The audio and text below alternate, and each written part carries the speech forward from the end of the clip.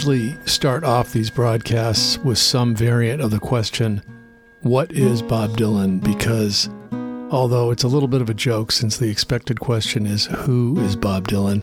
I actually believe that it's worthwhile to try and figure out what Bob Dylan's life and work is and what it represents.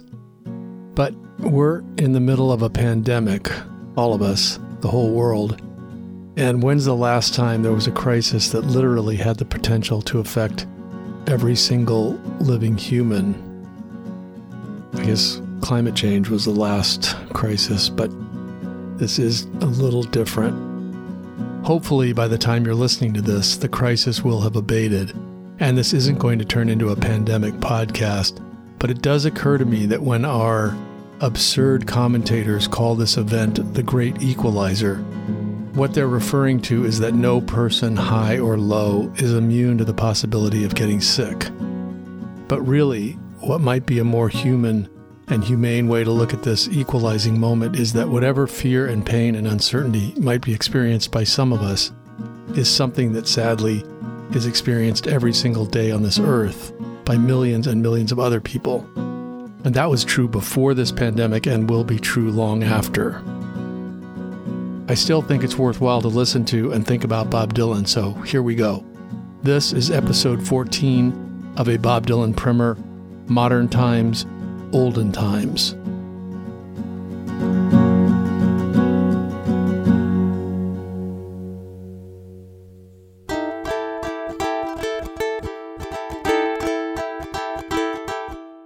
Amazingly, at least to me, in the midst of this very moment, there was some extremely exciting news on the Dylan front. He released a new song on April 26, 2020, at midnight. The song is nearly 17 minutes long, the longest song Dylan's ever recorded, and it's called Murder Most Foul. And I think there's a lot to say about the song, but I'm going to hold off saying anything more right now. If you haven't heard the song, definitely give it a listen as soon as you have 20 minutes free. But I'd like to let a little more dust settle before I comment on it. Also, I think the timing of the release is significant, so I think it'll be better to talk about it as we draw closer to the present in our broadcast chronology.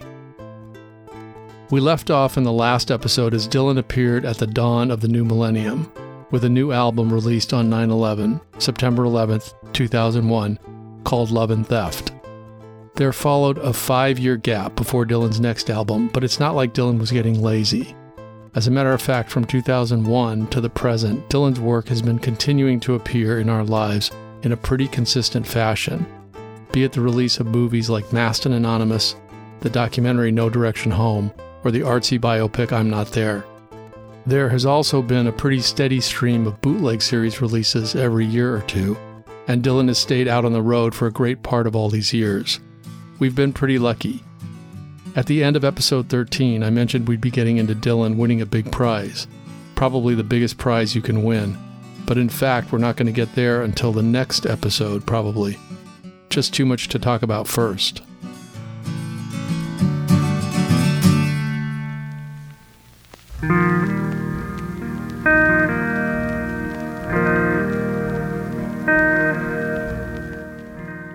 In 2004, Dylan released a quasi-memoir called Chronicles Volume 1.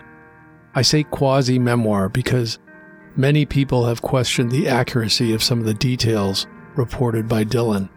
We'll get to that in a minute. Chronicles is a wonderful read. It's very evocative and funny, and I think gives a pretty clear picture of Dylan's process. The book is basically divided into 3 long segments, each focusing on a different period of Dylan's life and work. The first section deals with 1961, the second section deals with 1970, while the third section is centered around 1989. And apparently, the project started when Dylan worked on liner notes for the reissues of 3 albums, his first record, Bob Dylan, which came out in '62, and then New Morning and Oh Mercy, which came out in 1970 and 1989 respectively. So he started writing these liner notes reminiscing about the times surrounding the recording of these 3 albums, and he basically couldn't stop himself and wrote enough material for a book. So it's a funny experience reading the book because it seems like you're reading a memoir of Dylan's entire life/career, but in fact it's just a kind of word microscope pointed at these 3 years.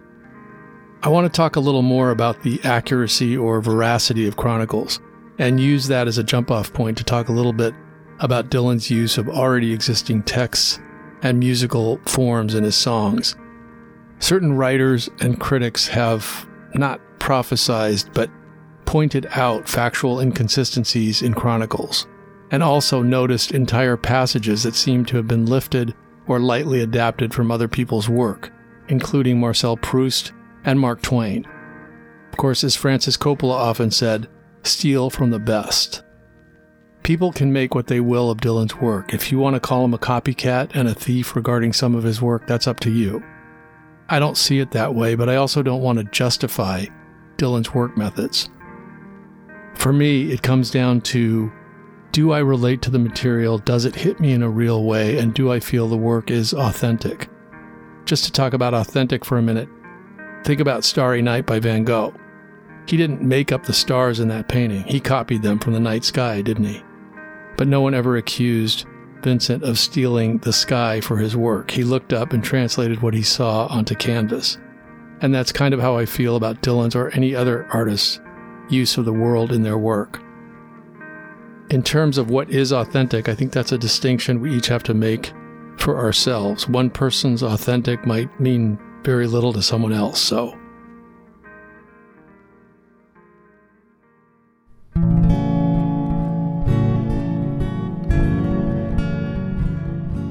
In Chronicles, there's a long section devoted to Dylan reminiscing about seeing a musical review of the songs of Bertolt Brecht in New York City in 1961 or 62. And Dylan writes about how he was knocked out by the production, and especially by the song called Pirate Jenny, and he describes what an impact that song had on his songwriting. As far as I can tell, in all of the interviews Dylan's given in the 50-plus years since he saw that show, there's only one mention of Brecht, and that was in a 1965 interview where the interviewer asked Dylan, "How about Brecht? Have you read much of him?" And Dylan responds, "No, but I've read him." Now, I have little doubt that Dylan saw a production of Brecht's songs back then, as he describes in the book, and I believe that Dylan was knocked out by the songs he heard. But there's also some story building, some act of creation by Dylan relating the impact of Pirate Jenny on him, since it doesn't fit with our reality that he would have never mentioned the song up until Chronicles if it really had that sudden and that big of an impact on him in 1961. So does that mean Dylan is bullshitting or lying? Of course not. This is how he tells his stories, his story, and of course his songs too. Personally, I'm still amazed at how enjoyable Chronicles is to read. It really paints a wonderful picture of Dylan's thoughts and experiences, and the best way to approach it, similar to watching Dylan's movies, is to see it as a kind of song. Speaking of authentic, one of the other things Dylan did in 2004 is lend the song Lovesick to the Victoria's Secret lingerie company to use in a commercial. I say lend, but I'm sure he got paid for the song's use. Not only that, but Dylan appeared in the commercial as well, which also featured some models in lingerie set against the gorgeous scenery of Venice, Italy. Some people got pretty upset and couldn't believe Dylan was using his music to sell fancy underwear. But seeing the commercial now, 15 plus years after it was released, is pure entertainment. No explanation or apologies needed. I still can't figure out quite how the marketing people thought that Dylan's dark croaking on Lovesick would sell more underwear, but what do I know about advertising? I put a link to the ad on our website. In the fall of 2005, another big chunk of Dylan landed on our collective screens, and that was the feature-length documentary directed by Martin Scorsese called No Direction Home. The film is a pretty in-depth look at the time from when Dylan arrived in Greenwich Village in 1961 up to the motorcycle incident at Woodstock in 1966. And the film is a revelation for several reasons. One is the superb quality of the archival footage, especially the restored 16mm color film shot by D.A. Pennebaker during the 1966 tour. There's also a lot of interview material of Dylan himself, being interviewed by his longtime manager, Jeff Rosen, where Dylan is pretty relaxed and generous with his comments. Also, there are some terrific interviews of people who rolled with Dylan, including Allen Ginsberg, Joan Baez, and folk blues singer Dave Van Ronk. The Van Ronk interview is particularly poignant. For one, because he's gone too soon and we miss him, but also because Van Ronk's clear-eyed, no BS intelligence and truth-telling cuts through the sometimes too complimentary tone of the documentary. I know, calling the kettle black, but what the hell?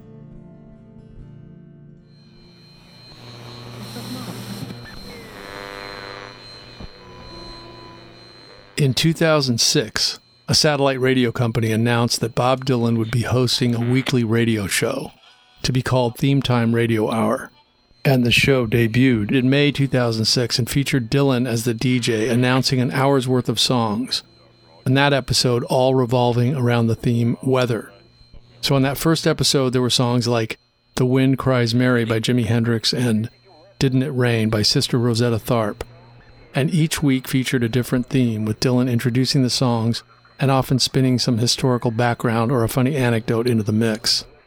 The sound design harkened back to the golden era of radio, 1940s, but the songs spanned from the early days of recordings in the 1920s right up to the present day. So you might hear a Louis Armstrong record bumped up next to a song by Reba McEntire. And at first, most people and pundits and critics and just human listeners were kind of amused by the venture and thought it was quaint and charming. But as is so often the case with Dylan's work, and especially his ventures away from songwriting and performing, it slowly became obvious that this Theme Time radio project was a far more ambitious and consequential undertaking.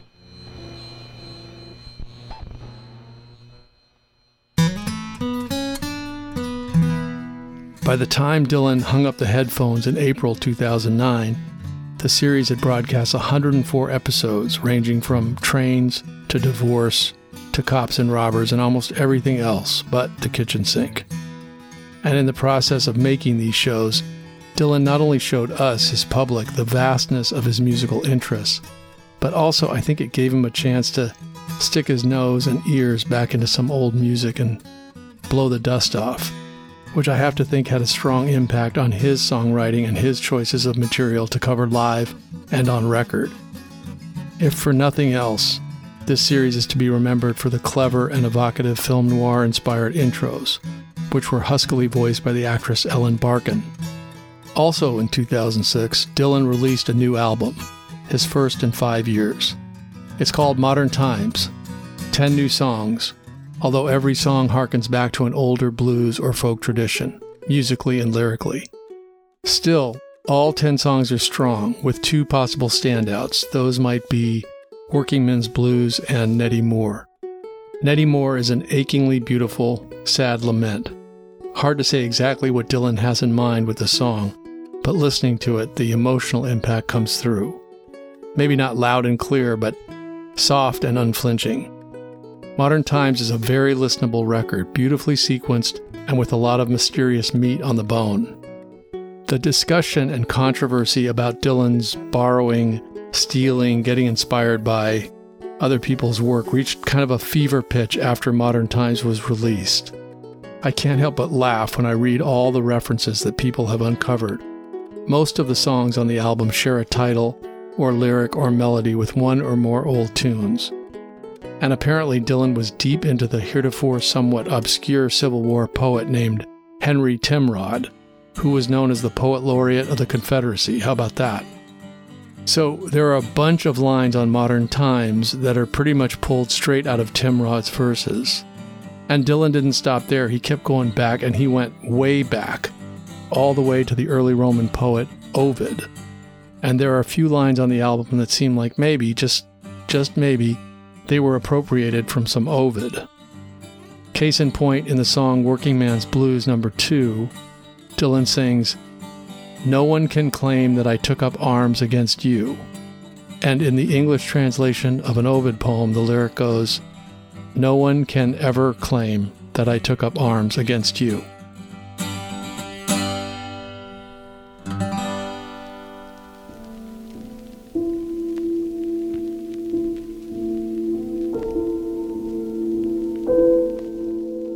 Even the photo on the album cover of Modern Times had been used before.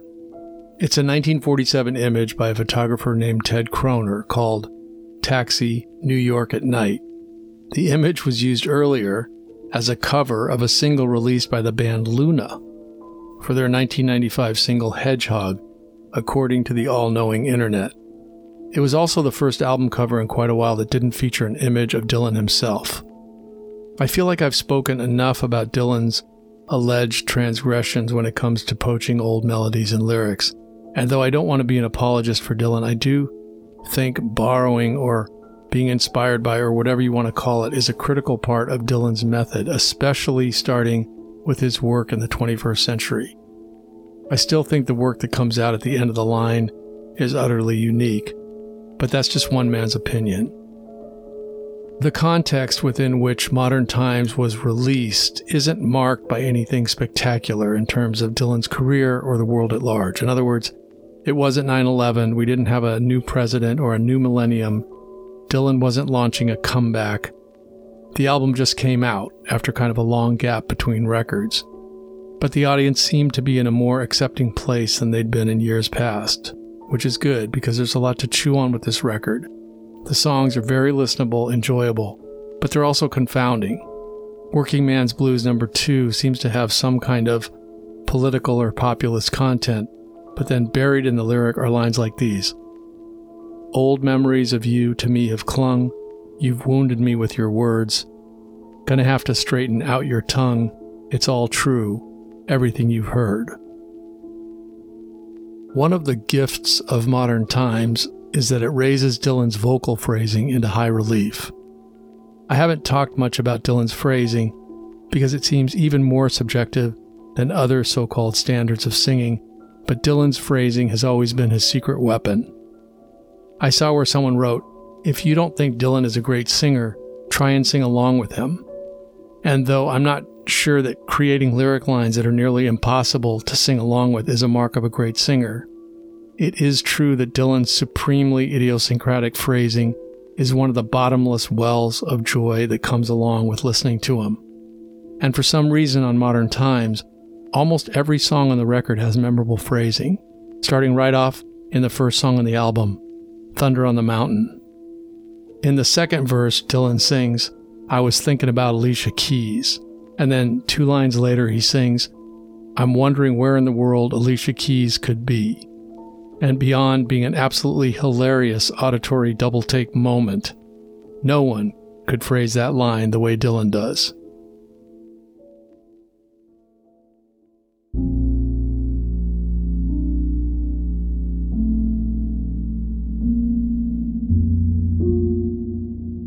Then, in 2008, Dylan released Volume 8 of his bootleg series, subtitled Telltale Signs. And it's worth mentioning here because it covers material left over from the recording sessions from Dylan's previous 4 albums, those being Oh Mercy, World Gone Wrong, Time Out of Mind, and Modern Times, along with material from a few other sessions and live tracks from this period. And I gotta say, every single issue of the bootleg series, which is up to volume 15 at this point, is just fantastic. And they represent a cornerstone of Dylan's recorded output, deserving almost as much attention as the standard album releases. Telltale Signs is particularly juicy because it contains a bunch of new songs never heard before in any form, and there are a handful of tunes in the set that match anything Dylan's done in his profoundly fertile post-1980s period. I'll just mention one song here called Cross the Green Mountain, which Dylan wrote for the soundtrack to the Civil War movie called Gods and Generals. It feels different than anything Dylan's ever done, but it's terrific and epic, and it'll give you goosebumps. I've put the entire Telltale Signs set on the Spotify playlist for this episode. In April 2009, another new Dylan album appeared, without too much fanfare, called Together Through Life. For the second album in a row, this record has a black and white photograph as the cover. This one an older image by well-known photographer Bruce Davison. 2 other things about this album from the jump are that all the songs but one were co-written with Robert Hunter, the late great lyricist who wrote the words to most of the Grateful Dead's best songs, and also there's the fact that this album came about after Dylan was asked by French film director Olivier Dahan to contribute a song to a movie he was directing. called My Own Love Song, which starred Renee Zellweger. Apparently, Dylan wrote one song for the movie and then just kept going until he had enough songs for a whole album, a lot of which ended up on Together Through Life. The My Own Love Song soundtrack contains 5 songs from Together Through Life, plus a bunch of shorter instrumental pieces by Dylan as well.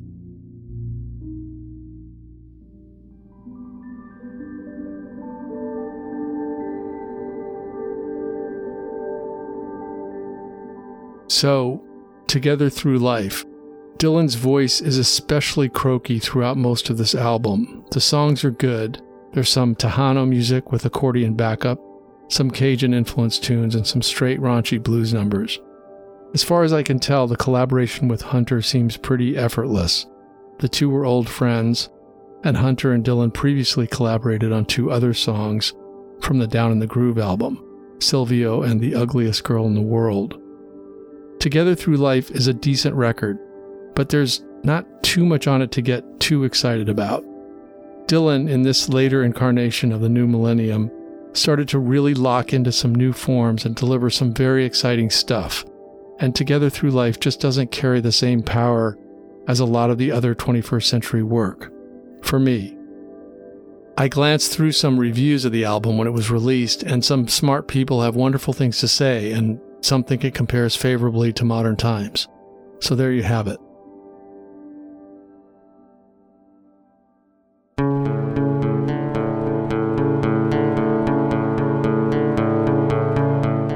In 2009, Dylan actually releases a second album of all new tracks, but these are not original songs, nor are they covers of old folk or blues artists. This album was called Christmas in the Heart, released in October 2009, and filled with 15 tracks of mostly classic Christmas songs with a few oddballs thrown in like Tinsel on the Tree.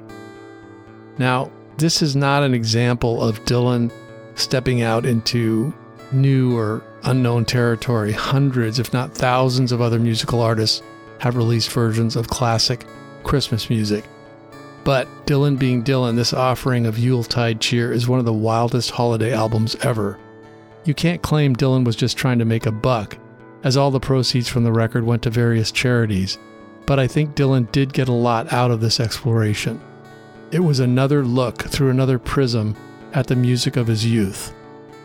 I imagine that Christmas in the 1950s in Hibbing, Minnesota was quite something, and the music of this record feels like a tribute to that time. The wackiest track on the album is Must Be Santa, in which Dylan delivers the hoary chestnut as an out-of-control polka delivered at punk rock speed. The only thing quirkier than the song is the video Dylan did for it, which I posted on the links page of the website for episode 14. If you haven't seen it, pour yourself a large eggnog and have a look. I won't spoil the surprise of the insanity or inanity, except to say that the stringy blonde wig worn by Dylan is worth the price of admission. Speaking of stringy blonde wigs, in May 2011, Dylan turned 70 years old. He played 3 concerts in China, his first ever, in the springtime, and then toured Europe, playing some festivals, and then the States for about 30 shows, and then back to Europe in the fall. In January of 2012, Dylan went into a small studio in Santa Monica, California, and started recording a new album of original material. 10 songs written by Dylan, with 1 co-written by Robert Hunter. The song they wrote is the kickoff track for the new album that was released in September of 2012, called Tempest. The song they wrote, Hunter and Dylan, is called Duquesne Whistle, and it starts off the record with 32 instrumental bars of a Johnny Little tune that sounds almost like it's coming out of an old transistor radio in your grandpa's sink while he's getting his morning shave. Then the drums and guitar kick in, and we're on a rickety train, hurtling through the countryside with Dylan serving as the singing conductor, crazy as a loon but loaded with coal and burning inspiration. Just to show how transfixing this music can be, I had the album cranked up while writing these notes and left the hot water running full blast in the kitchen sink for about 20 minutes. I really like this recording of Duquesne Whistle, and Dylan commissioned yet another wild video movie to accompany the song. Check it out on YouTube, and I've also included a link to the video on our website.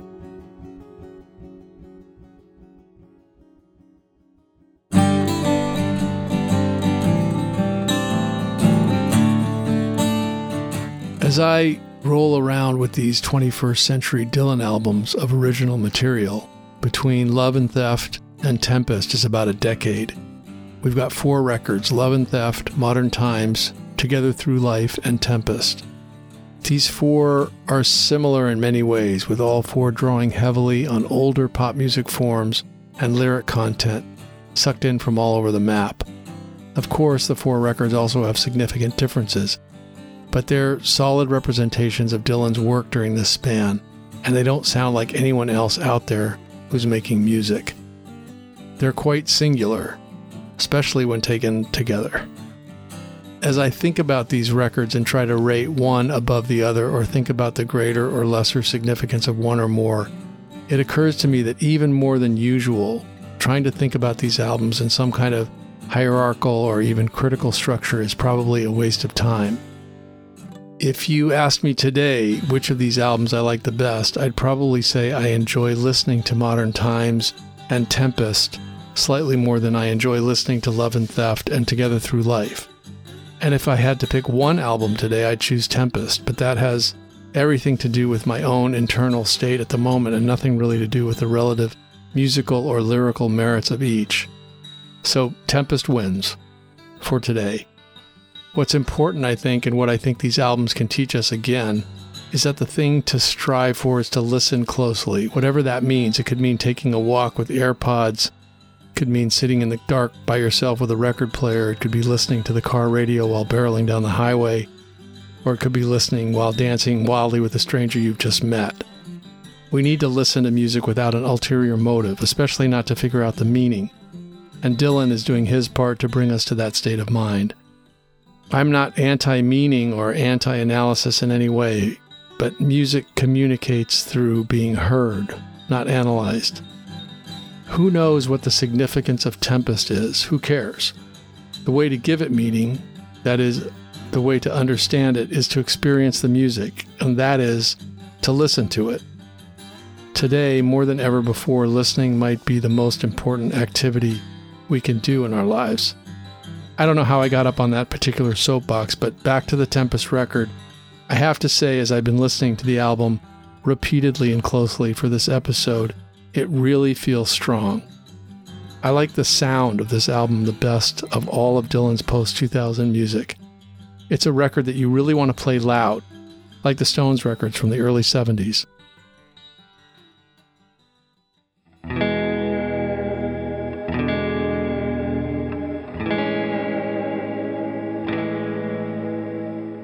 I'll just touch on a few songs on the record.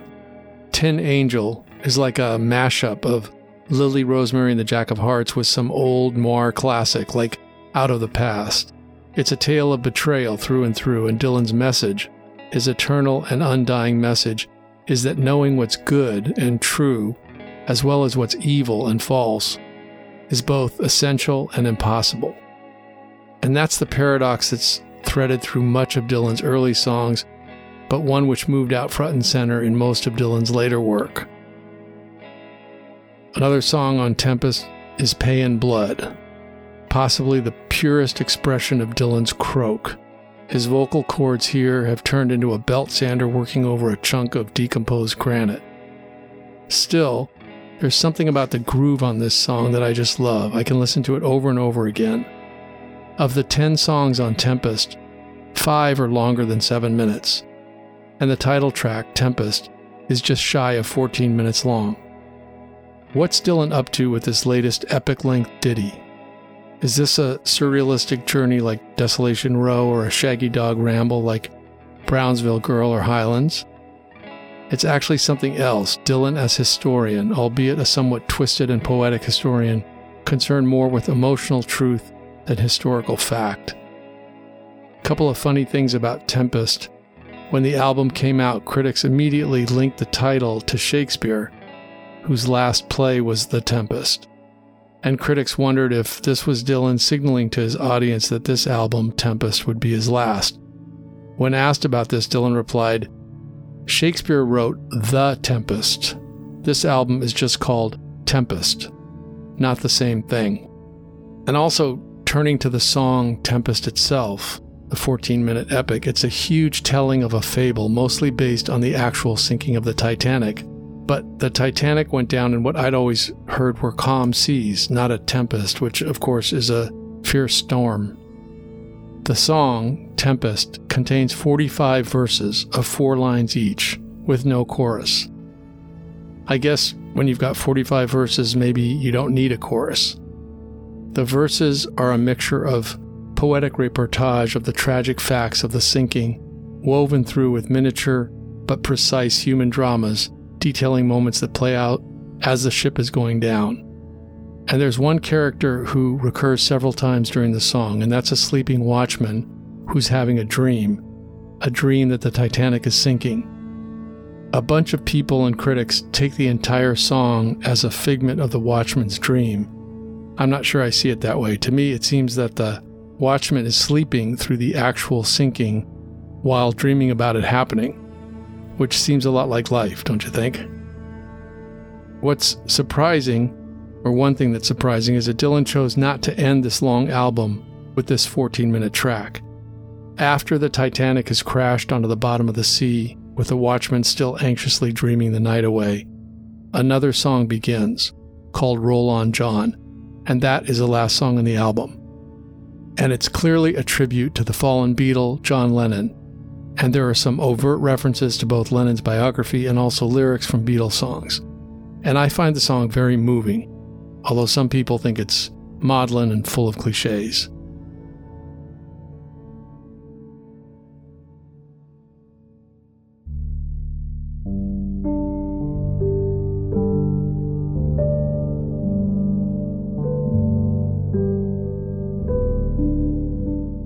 What I think is interesting about the song, and this applies to several of Dylan's later songs that have a basis in historical fact, is that he usually creates something that extends beyond just a creative retelling of a moment or story. So in Roll On John, there are some super specific references, like Quarrymen, to the Beatles, which was the original name of the group. But then there'll be a verse like this one. Sailing through the trade winds bound for the south, rags on your back just like any other slave. They tied your hands and they clamped your mouth. Wasn't no way out of that deep dark cave. And for the life of me, I can't guess what that verse might have to do with John Lennon specifically. Still, it builds up the resonance of the song, and it's another layer contributing to the overall effect. Roll On John is a heartfelt eulogy by Dylan to the first member of the holy triumvirate of rock and roll to have died, which includes Dylan, the Beatles, and the Stones, with the exception, of course, of Brian Jones from the Rolling Stones, who drowned in a swimming pool just after he was asked to leave the group in 1969.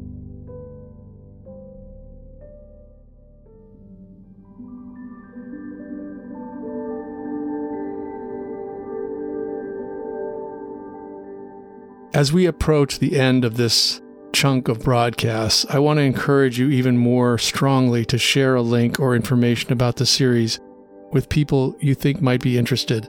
There's a Facebook page, and you can just click to listen on pretty much any podcast platform, Apple Music or Spotify or Google Play or Stitcher. Just pull up a stool at your favorite search bar and type in a Bob Dylan primer, and you should find a link. My motivation to expand the audience is partially just ego. It's not financial in any way, as I don't try and monetize this series, but I have the sense that a broader audience up to a point will create a more dynamic resonance between the work that Dylan has created and all the people who've been listening, and also those who will hopefully start listening in the future. Next episode, we'll see Dylan step into the ring with the other great blue-eyed singer of our times, Old Blue Eyes himself, and we'll probably be wrapping up at least this portion of the journey. There are some wonderful surprises coming up in episode 15, and I'm sure you can guess at least one of them. That in 2020, Dylan releases a new song. Not only his longest recorded song ever, but one of the best things he's ever put out.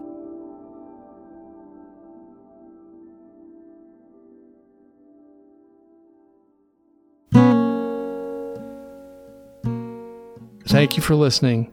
And if you'd like to hear some of the music referenced in this broadcast, please check out the public playlists I created on Spotify under the name A Bob Dylan Primer.